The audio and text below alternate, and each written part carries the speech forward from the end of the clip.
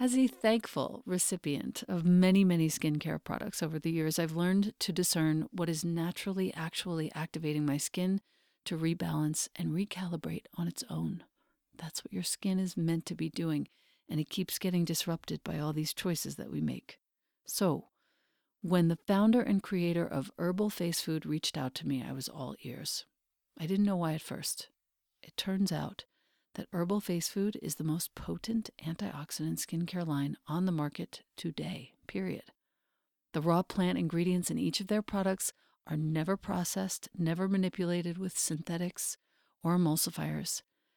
These anti-aging botanicals are combined with the most precious plant concentrates, and they have changed my skin.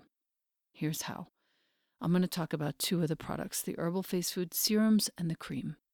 The serums contain powerful phytoenzymes and antioxidants. These are activated and infused into your tissues.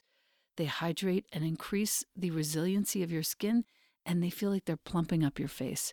I use Serum 1 daily. I use Serum 2 when I'm tired and I need extra firming for my skin. And I use the X, which is also known as the Cure, for a small patch of rosacea that flares up every now and again, which you cannot see because of these products. When you feed your skin with Herbal Face Food, you will feel real live ingredients at work. An activating flush, an invigorating tingle, some warmth, all of these are evidence of your skin healing at the cellular level and years of damage reversing. The cream is the most potent moisturizer I've ever tried, and I've tried them all. I live in the high desert. This cream contains 102 of the world's most powerful anti-aging botanicals and is also the world's first and only edible SPF with a protection rating of SPF 50+. And this is accomplished 100% by plant power. And you can expect intense hydration, soothing for your tired skin. You can expect to see inflammation calmed and rebuilding of elasticity, so your complexion looks and feels more smooth and more radiant. Herbal Face Food is not plant-based. It's plant-powered. It has the highest rating on the ORAC anti-aging scale. ORAC means oxygen radical absorbance capacity. I never knew what that meant before. The highest, over 30 million on that scale. By contrast, vitamin C in skincare rates under 100,000. Herbal Face Food is using all post-consumer recycled materials and packaging. They use glass and aluminum, which is super easy to recycle as well. The products and packaging are 99% free of plastics. They contain no ingredients that involve the destruction or harm of any plant, animal, or marine life. These are 100% plants only, these products. These active concentrates are coming from the seeds, the fruits, the leaves, or the flowers of the plants only. These products have been a complete revolution for me. I know that you will love the way your skin looks and feels after using it even for just a day or two. And the best part is that Herbal Face Food has offered us, you, my community, a code to receive 20% off forever, ever.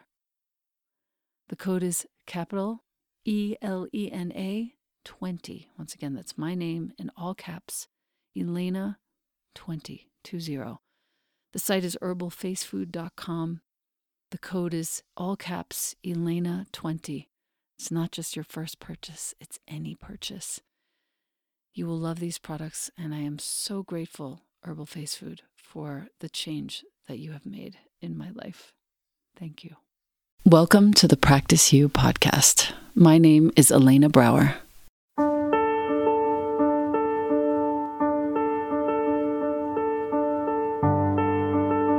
Let's dive into today's conversation regarding life's myriad transitions and how we refine our responses in our relationships, our wellness, our households, our work, and in our practices.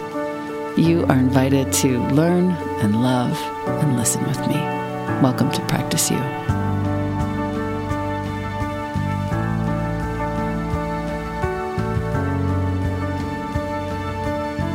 Welcome back to the podcast. I have with me today an author, a friend, a real, true, gentle man. His name is Emilio Diez Barroso. and he perfected the art of appearing very successful. How do you like that?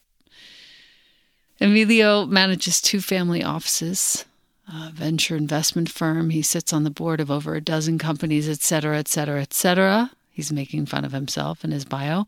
But up until recently, he was always trying to get somewhere other than where he was. Does this sound familiar to you, our listener? Seeking recognition, achievement, love, success, finally, enlightenment.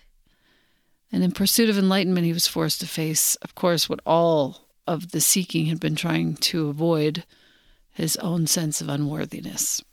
We are going to have a very real, very enlightening, very intimate conversation today about this pandemic of unworthiness that is rife amongst us.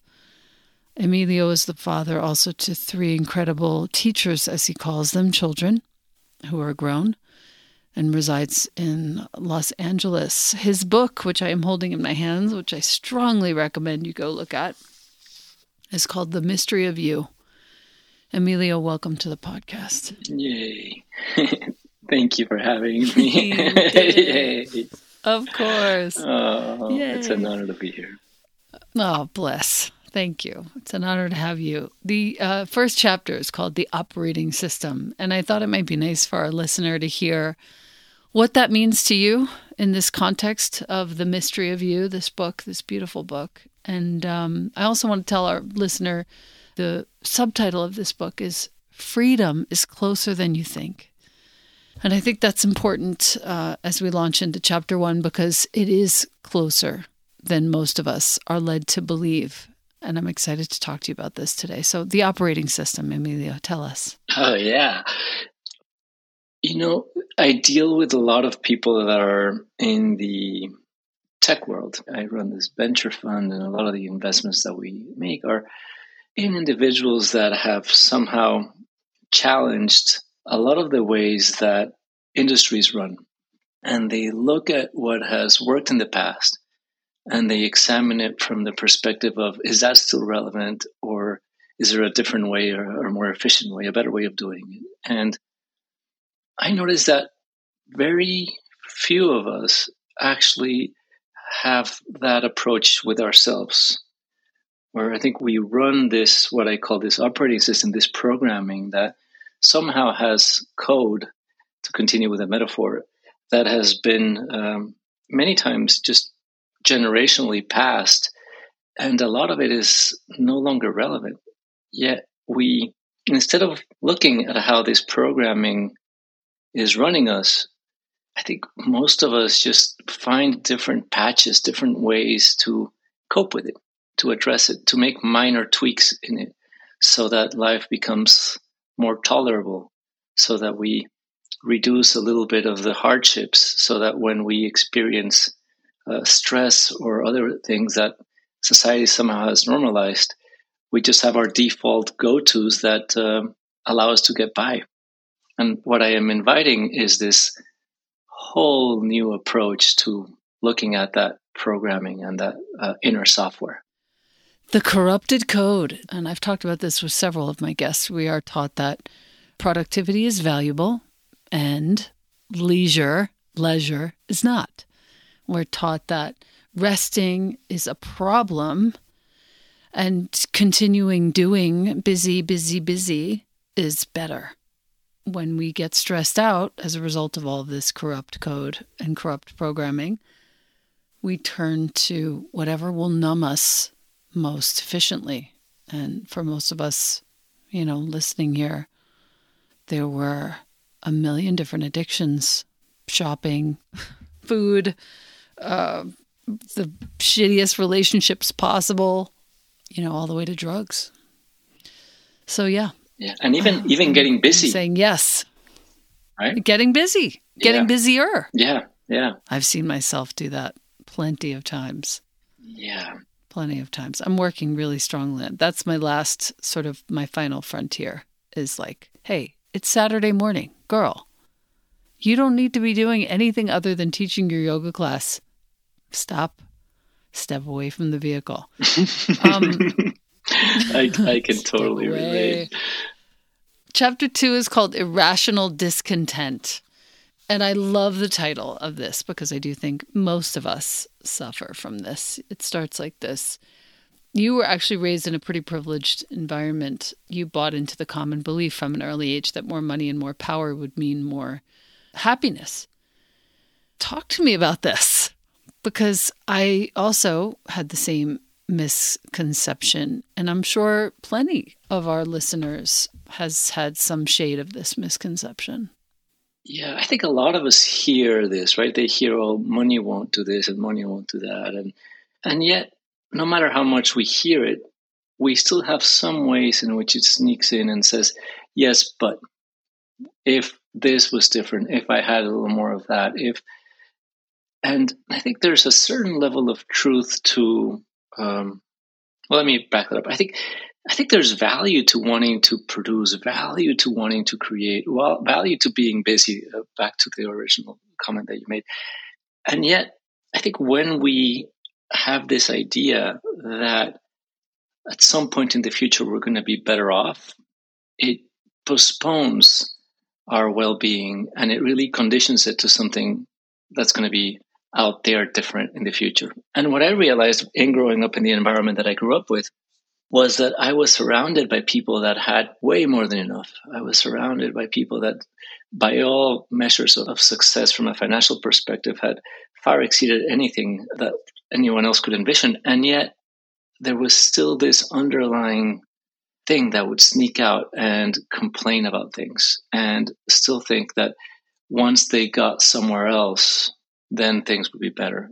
And I mentor a lot of people, and I mentor people that are starting out in their career, and I mentor people that are very, very successful in the financial terms. And most of us are still running that same belief that something is missing. And I don't know how deep I can go, but I know you've got Zen practice, so I imagine the listeners are open to depth. Yeah, you can. We talk about death all the time here. I'm pretty obsessed with it, so get in there. Okay, I meant depth, but also death. All of it. The truth is that that's funny. I thought you said death, and I was like, totally. That's totally fair game, but depth as well. Yeah. See, it's a tricky thing, right? Because on one end, on the psychological framework, the idea that something in the future will make us whole, we see it over and over again, where we get somewhere, we arrive at this big thing that we thought was going to make it for us, and we still feel somehow incomplete. Rationally, it doesn't make sense to be at any level complaining, right? Because we have so much once we get to whatever the level of threshold and milestone. What I've discovered is that the reason why I would feel discontent or incomplete was because I was orienting from a perspective of separateness. I was orienting from this sense of me as a separate self. And by definition, that is incomplete. It's almost like I was partitioning the wholeness of life and expecting that partition to feel oneness, to feel wholeness. Right, without realizing that it's right in between us. It's right within us, rather, within our own beings. Yeah. Takes so long to get to that point. It can. And I've also believed that part of why I wrote the book is that my idea that it was so complicated and it was such a long, arduous journey of deconstructing everything is what kept me always seeking and always postponing.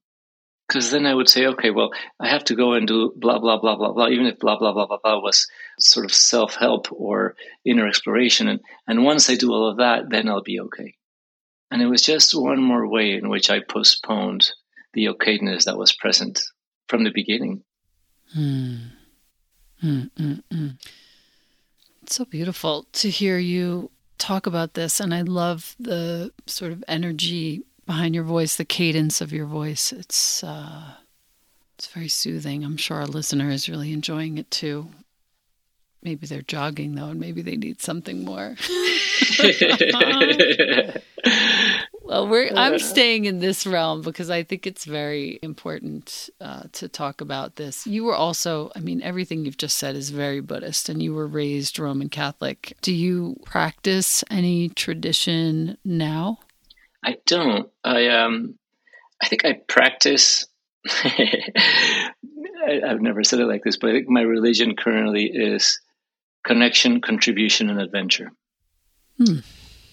Thank you. How beautiful. Yeah. And really, my mission in life is just to leave a wake of love.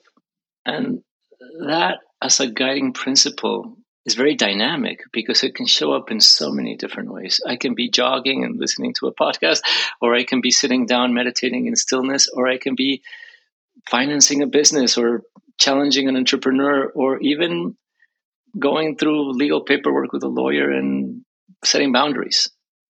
And I think the challenge that some of us that are oriented towards this inner growth and exploration is that we associate truth, enlightenment, awakening, whatever we want to call it, with a particular state of being. And that is just continuing to put conditions on what life is. And the freedom that I speak of is a non-conditional freedom, is one that is open chest towards whatever life presents at any given moment. Out of that curiosity for life, there's so much joy in it. Much more joy than when I was pursuing joy, and then when I was trying to manipulate life so that I would experience joy. It's interesting how often that conditionally we tie ourselves to that certain state of something that we perceive would be perfect to feel.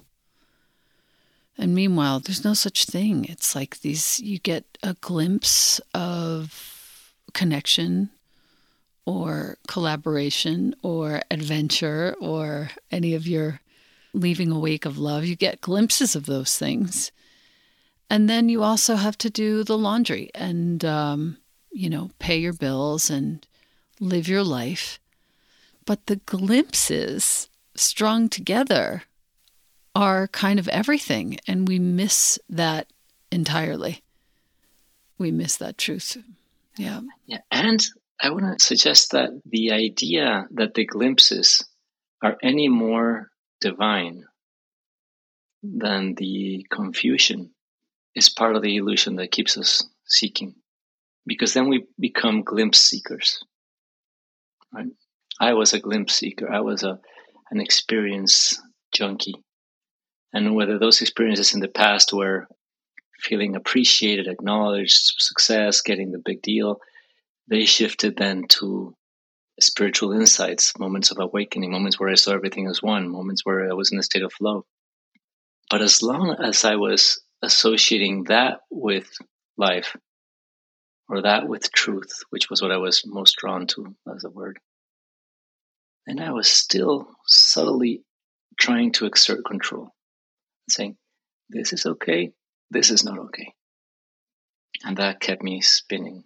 I get that. Yeah. Yeah, I get that. The glimpse seekers. What I'm trying to say, and I'm not really being super articulate, is that I'm just down for catching a glimpse of something. I can't even pursue it anymore because if I pursue it, it's like some elusive, slippery something that just gets out of my hands, Totally. But if I stay open, right? If I stay open and I just go, all right, I'm open to having this experience. I'm right now in the middle of some pile of, confusion, and I'm open to seeing some other thing here. Mm.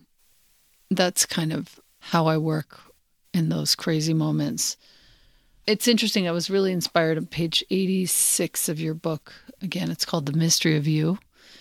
Rooted here is the section, and it's just like a small paragraph at the bottom of this page. A lot of the friends I've had the pleasure of mentoring admit the one thing they love the most is closing a deal. I love a challenge. I love making things happen. Those same individuals, however, recognize there's a difference between the drive that comes from enthusiasm and the one that is entangled with an attachment to a particular outcome. So this is kind of the discrepancy and also the distinction that we need to make. If we can untangle the original impulse and motivation from the overtaxing thoughts that project our well-being into the future, we can engage with whatever we're doing in a more sustainable way. So, said another way, the original impulse to make something happen, to create a project, to do anything, and the motivation that we have to do that, if we can untangle that from the sort of thought forms that put us into the future in a better place than we are right now, if we can keep those two things untangled, the projects will be more fun. And the mind will be less taxed, such a good word that you used, by these future iterations of ourselves that have no bearing on the present moment, that actually keep us out of the present moment. So, which leads to my next question for you, which is, what are your thoughts on this concept of, we'll call it manifesting, even though I'm so over that word, but I know that it works for me to see myself in the future, in a situation, in a place, in holding a book that has yet to be written. I know that's helped me. And yet, I also know that we need to untangle the enthusiasm for the thing from this future obsession. How do we do that? I love that question. When I speak to this with individuals, what I like to invite them into is to consider and to become aware of what experience they're looking to achieve once the thing they're looking to manifest comes into fruition. And oftentimes it's quite easy for people that have a strong vision to say, well, I would feel blah, blah, blah, blah, blah, blah. And then I invite them to drop into the body and say, can you connect with that experience right now? Can you drop into the energetic in your system, the somatic experience of what getting that would feel like? And with a little imagination, most people, strangely enough, women tend to have an easier job doing it, but also men. They can feel in their bodies a sense of whatever it is, openness, aliveness, excitement. Oftentimes it's rest, right? It's like, if I get that thing that I'm trying to manifest, then I'll be able to rest. And then I just invite them to truly embody the carrot that they're seeking to go and chase right now. And then to connect with its essence and with that flavor in their bodies, and then to go and create from there. And what it does is it stops conditioning that experience that we're so looking to feel to getting the carrot. And then we can still go and chase after the carrot, but we are capable of doing it from inner impulse that is, to use what you were sharing, is no longer immersed or enmeshed with the outcome. Part of what entrepreneurship entails, entrepreneurship or any project really, is it's a capacity to be open enough to recognize when one needs to pivot and course correct and move to a different direction or adapt. And a lot of the entrepreneurs that I've seen fail are ones which are so attached to the outcome that they weren't able to notice the cues that they needed to make tight or smaller adjustments.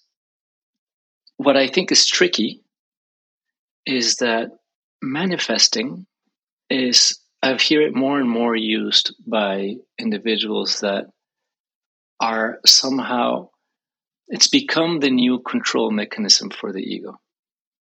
And it's almost like you're giving the ego a magic wand, right? And the ego is super excited about that. And I don't think there's anything wrong with the ego and using its tremendous energy to go and accomplish things. But it also creates it's easy for it to sneak this sense of a new identity that gets emboldened. The identity of the controller, of the one that knows what should happen. It's almost like the opposite of thy will, if that makes sense. Yeah, thy will be done. Yeah. Yeah. Thank you, Element, for sponsoring the Practice You podcast. We have been personally using Element for well over a year. Element is spelled LMNT. Elemental electrolyte salts that have completely changed the game around my house. Every night before bed, James and I split a packet. Helps us sleep, helps us get good solid rest, and helps combat fatigue, muscle pain, fogginess, irritability even. Did you know that your cells need electrolytes for optimal function? And if you're struggling with any of those things, you might just be deficient in electrolytes. They facilitate hundreds of cellular functions in your body, including nerves, hormone regulation, nutrient absorption, fluid balance. Element contains 1,000 milligrams of sodium, 200 milligrams of potassium, and 60 milligrams of magnesium. No artificial anything in here, no sugar, no nothing. My favorite flavors, as I said, orange watermelon and the chocolate caramel in hot water is just incredible. Element comes in tiny single-serving packets you can carry with you wherever you go. They're great on planes as well. With my link, you get a free sample pack with any order so that you can try all the flavors. And that link is drinkelement.com/Elena. The spelling is DRINKLMNT.com/Elena.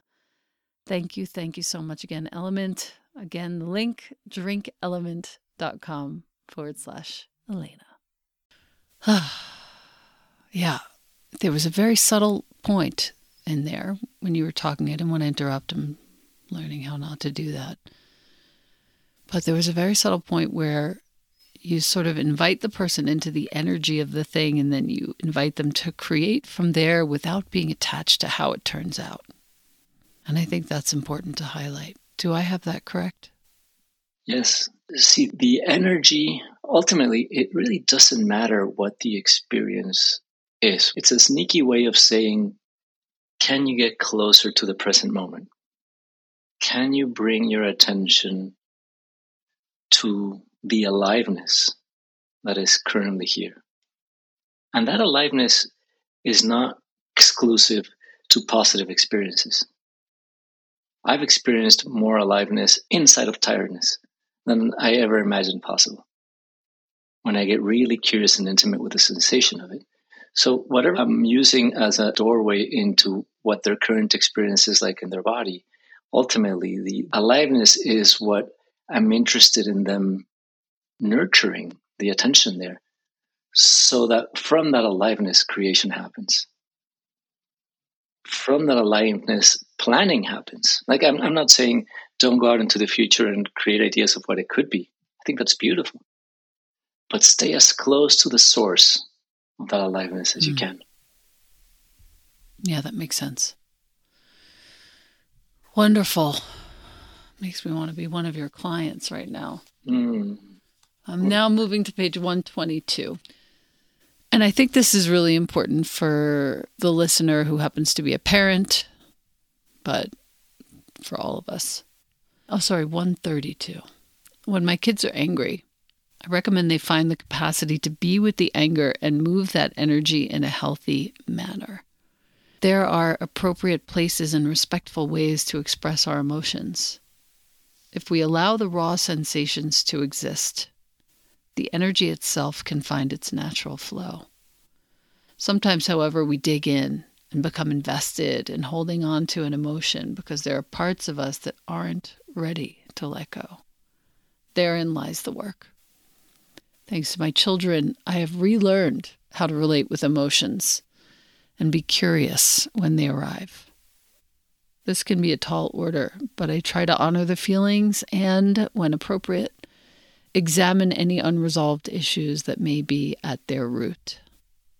Sometimes recurring emotions are like nudges from the subconscious, signaling that we are in need of healing. I appreciate that so much, the raw sensations that exist and the energy itself finding its natural flow. I think that's really strong. And I'm sure you have this experience too, but I've watched as the layers of complexity have been erected on my child's psyche. Literally, I've watched as this influence comes into the picture and that influence comes into the picture, and I can see him dropping this one and picking up that one. People, places. We were just away on a long trip in Japan, and I watched him pick up a ton of somatic information and experience there. And he's like 6'2", much taller than I am, and I'm watching this happen still. And I wonder if you could speak to what it is that we can teach our kids, no matter what their age, in real language. Like, how did you invite your kids to notice the anger and move the energy in a healthy manner? Yeah, I love the parenting realm. And I love it because it applies to all of us, whether we're parents or not, because we may not have children of our own, but we are at some level reparenting parts of us always that developmentally are stuck in different stages. And where wounding happened at some point or another. And I do things with the kids that sometimes my wife will say, wait, do that thing that you do with the kids with me right now. Because it really is just relational, right? And first and foremost, I think I was never taught that whatever was going on was okay inside of me. I was more taught that I needed to behave in certain ways, comply in others, to be able to sort of suppress when appropriate and experience, certainly not to speak my truth if that was in any way compromising to a status quo or if that was to a grown-up. So, I mean, these are just some examples that are so normal in our society. And I think we become these little, almost like energetic clumps that, back to what you were reading of the flow of the energy, where our energy starts finding ways to get stuck along the way.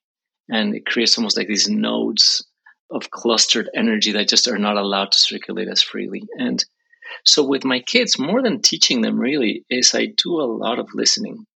And I catch myself as quickly as I can when I pretend to know better. When I am coming onto them with an agenda, sometimes there's appropriate things, but more and more I notice that I am less necessary as a dictator, which is what I used to be with them, and more as just someone that is able to nudge them when they're a little bit off course. So when one of my children is experiencing something deeply, normally my reaction is to make them feel better. Right? If they get hurt, I want to make them feel better. My mind goes into fixing mode. And what I've really paid attention to and what they've taught me to do is to just get really present with what's there for them. It's almost like I am reminding them of the perfection of the moment, even when they're forgetting that things are perfect. I am being a loving presence for all of their inner experience. They already have their own ideas of what should and shouldn't be, and because they're a little bit older. But even when they were younger, it's very quickly that we adapt these ideas of right and wrong and unpleasant and pleasant. But if I can be this loving container where everything is allowed, where there's infinite space for sadness or for anger, and that's where I point this piece that you read, that distinction between anger and aggression, right? It's one thing if they're channeling that anger and hitting people, right? And that needs to be appropriately addressed. But just the raw sensation of anger is something that I was so unfamiliar with. Because I never felt like I had a container where that was okay. I felt like if I truly tapped into it, then, well, it meant a lot of things about me, certainly that I wasn't as good a person as I thought, that blah, blah, blah, blah, blah. But it also felt scary. It's like, oh, I don't know where this ends. So I think ultimately, whether it's children or each other, what we are looking for is to be continuously reminded of our inherent okayness, whatever our experiences. Wonderful. I think that was the topic of more than a few conversations that I was able to have with him while we were away. We were so far away, and it was just the two of us at most of the time, and meals and things. We got to have conversations like that where it was a really beautiful, complete thought that even when it sucks, it's actually exactly how it's supposed to be. And as parents, I think it's really important to, for me at least, and for some of the parents that I mentor, to break down all these ideas of what a perfect parent is, right? To get really clear with what that means for each of us. For me, it doesn't mean not messing up, right? For me, it doesn't mean guaranteeing that things don't suck. For me, it means that when I mess up, I'm able to take responsibility for it and model what it's like to take responsibility and model what it's like to experience suckness and frustration and upsetness in a way that is both real but also responsible. Mm-hmm. Mm-hmm. I do think that kids in general are never hearing our words, and they're always only picking up on our actions. It's so important to think about that. Okay, so that brings me to a couple of last quotes that I wanted to go over with you. There was a story about a person, I guess a client, named Drew in the book. We're still on page 132, going into 133 and 4, who had a thing with his brother that he had to act angry so his brother would know how serious things were for him. He couldn't just speak to his brother about it. It was like this belief system that kept a really unhealthy dynamic going between them. And I would love for you to talk about this, because I think there's, at least one or two listeners who will find it helpful to reconfigure a paradigm that has been in place for a long time with probably one or two well-wrought conversations. Yeah, I think that's very relevant. And I just want to clarify, I don't have any clients. They're all people that I mentor. It's just part of my contribution. But oftentimes I feel like I'm the client with them, but it feels... But his name's not Drew, but I use Drew as a name. In this particular case, just for the listeners, there was a situation at work where boundaries were being crossed. And I think we can all relate to having boundaries crossed one way or another. And if you have healthy boundaries and self-respect, it's likely that you'll be able to share what works and what doesn't work from a place of, where your heart doesn't need to close. Right? I didn't know how to keep boundaries because I loved to feel valuable. And I loved when people would ask me for help. And so I would give and give and give. And then when I would sort of pendulum back, when I felt like I was being taken advantage, then my boundaries would come across as harsh. And it's really because I loved pleasing. And it was like an addiction to please. And then all of a sudden it would cross a line that I wasn't even aware I had crossed. And then I would come back with that harshness or that anger. Even if that anger wasn't appropriate, then I would convert that anger into complaining or just poor me. So there are all these other ways in which I managed to navigate around what was uncomfortable.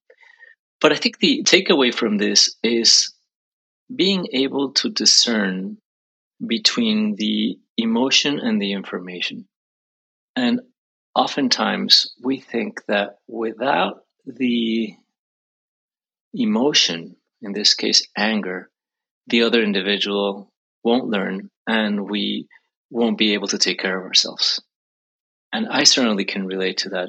When those boundaries are crossed, I feel like I need to truly express with a certain harshness and raise my voice or do whatever I need to do to make sure really what I'm trying to do is guarantee that I'm going to be okay, guarantee that this isn't going to be breached again. And yet what I've realized is that I am much more efficient at setting those boundaries when I am coming from a place that's integrated inside of me, where I can trust that I can take care of myself. I can trust where that line is for me. See, the anger really is projected onto someone else, but it's self-anger. Right? It's self-anger for not being able to take care of myself better. Self-anger for feeling that I betrayed myself and what was okay and what was not okay. But if I can develop that trust with my self-care and my inner knowing to understand what is okay and what is not okay, and to set those boundaries when those are being crossed, then I no longer need the anger. I no longer almost need the other person to change, because I can give them the information and they can decide to change or not to change. And if they decide not to change, then I can take care of myself and take appropriate action, whatever that may be.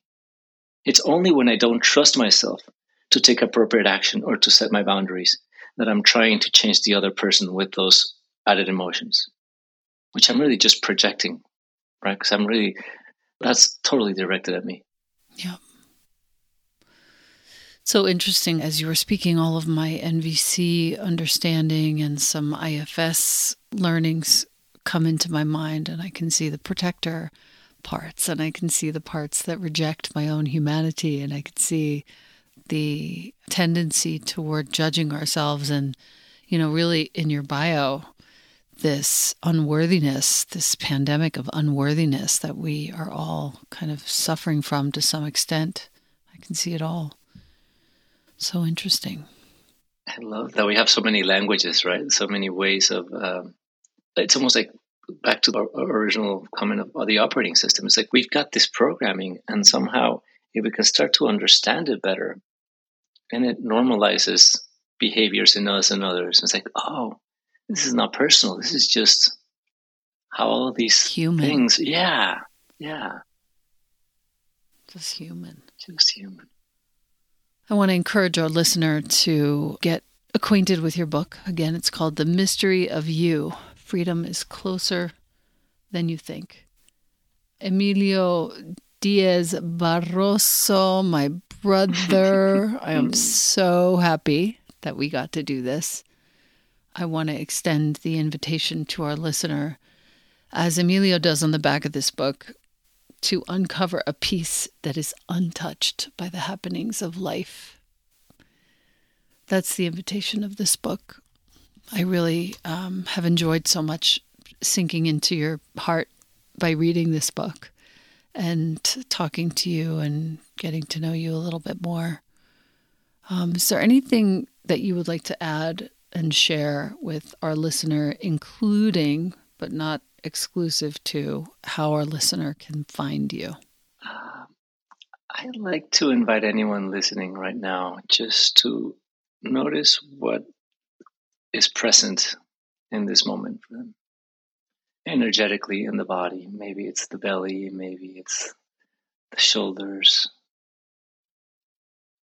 And just see if you can make just a little more space, a little more allowance for curiosity to be here. And see if the relationship to what is here, whether that's internal or external, can be a more open one just for this moment. And to use the body as a gateway into closer experience of reality, to a more direct experience than the one that the mind projects, which is typically in the past or in the future.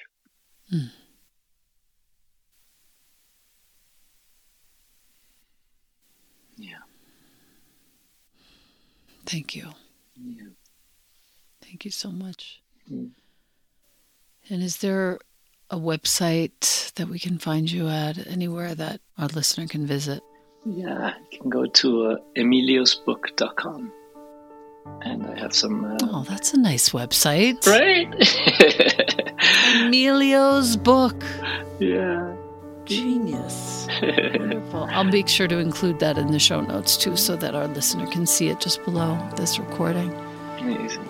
Thank you, brother. Thank you so much. It's such an honor to be here with you. Thank you for how you show up in the world.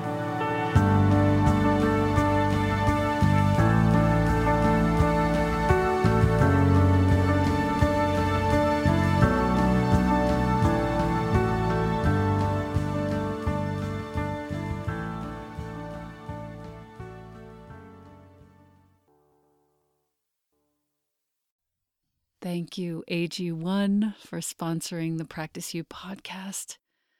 My listener, you've been hearing me talk about AG1 for some time. I think I've been taking it daily for almost 3 years.